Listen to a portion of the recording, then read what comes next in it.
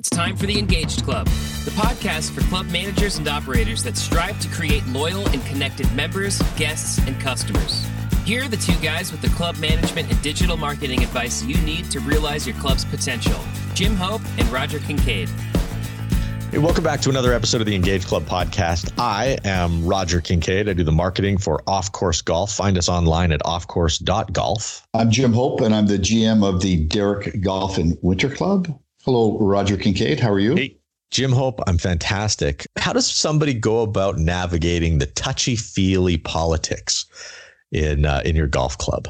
Very, very carefully. This is one of those topics like governance and sort of being everything to everybody in your F&B department that is a topic of conversation around a beer with a bunch of club managers, and something that we are always conscious about at our club.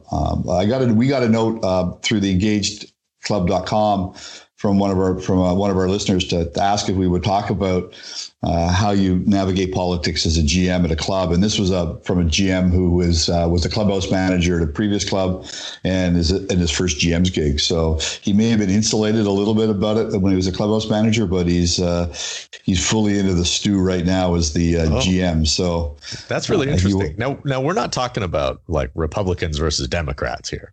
We are not. No, we're talking. Everybody's in the center. There's no left. There's no one on the far left. And anybody on the far right. We're all in the maybe left of center or right of center. And you, as the GM, are going to be strictly right in the middle. They're going to call you Switzerland when you leave your club.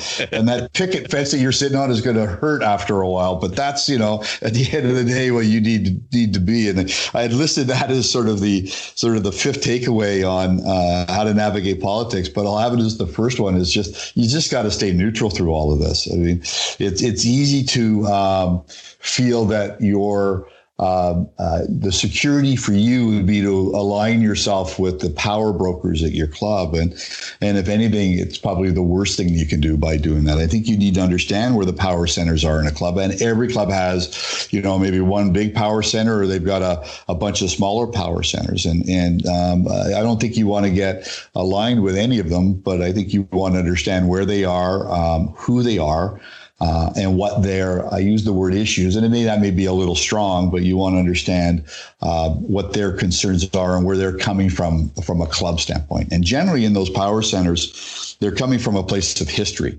More often than not, they will have had some history at the club, either themselves growing up as, at the club, or they may be a generational member of the club. So that in itself will bring some nuances, but it also brings some opportunities, I think, as well, because as the GM, if you can learn from them and understand, how the club came to be who it is today, and where that group or constituents of members feel the club need to go, which may be different than the strategic direction that the board is taking it.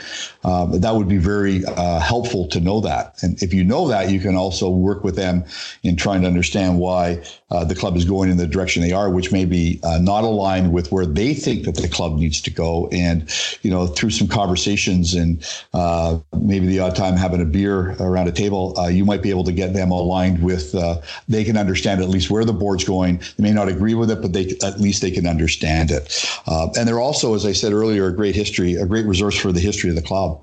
And as a new GM at a club, or a GM at any club, the more you can understand where the club came from will help you drive the club as to where it's got to go, because often we're telling the story of the history of a club when we're selling it to a new member. So the more you can understand of that, the better.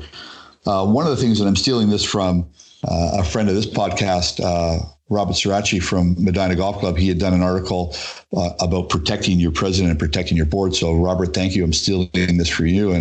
But I'm going to break it down to a 10-minute podcast from a long article that Robert had written. But, it's important if you're going to navigate the politics of your club, that as the GM, you protect your board and protect your president, that you really make sure that they never have any surprises, that you've got your ear to the ground. You're listening to these different constituents around a club, these different power centers, and making sure that the board and the president understand, what they're talking about and what they're thinking and what they're saying and the directions they want to go. And it doesn't mean you're going to change the strategic strategic direction that the board are going in, because they're doing it from a more broad base, and they're doing it from a more global look.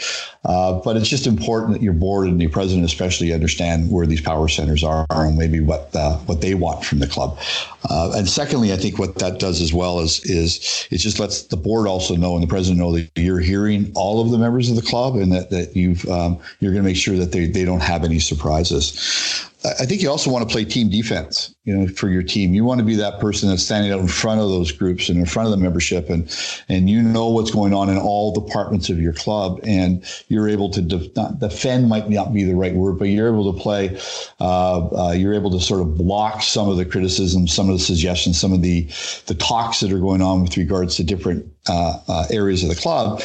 And to protect your team, to be able to let them work in confidence and to go about doing what you know and what they know are the best things that they can do to enhance the services and the products that the members are getting. So if you're protecting your team, if you're protecting your board, if you're understanding where the power centers are at your club, but you're respecting them as well, and you're learning from them.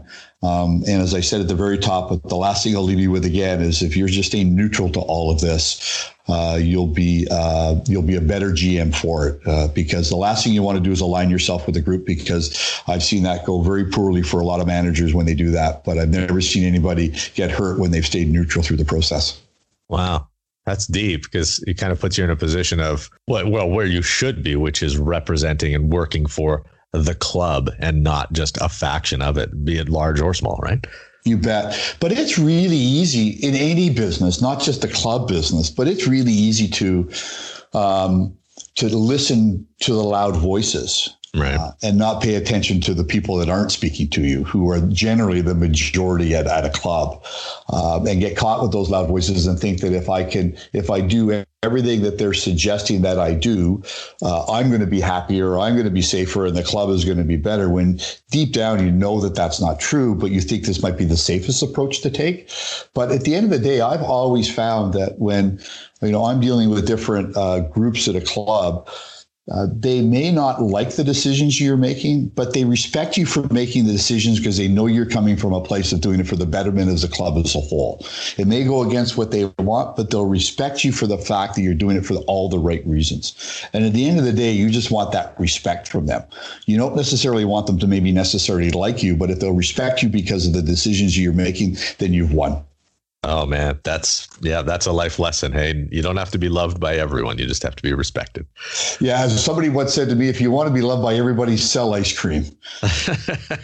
Don't be a club manager. All right. Well put. And a good note to end on too, Jim. Thanks so much. Awesome wisdom as always. And thanks so much for listening to the Engaged Club podcast. Share this one with your friends inside and outside the club business. And please subscribe to the Engaged Club, wherever you get your podcasts. This has been the Engaged Club podcast with Jim Hope and Roger Kincaid. Don't forget to subscribe, rate, and review this podcast. If you like what you heard, share it with your fellow club managers and operators. Until next time, thanks for listening.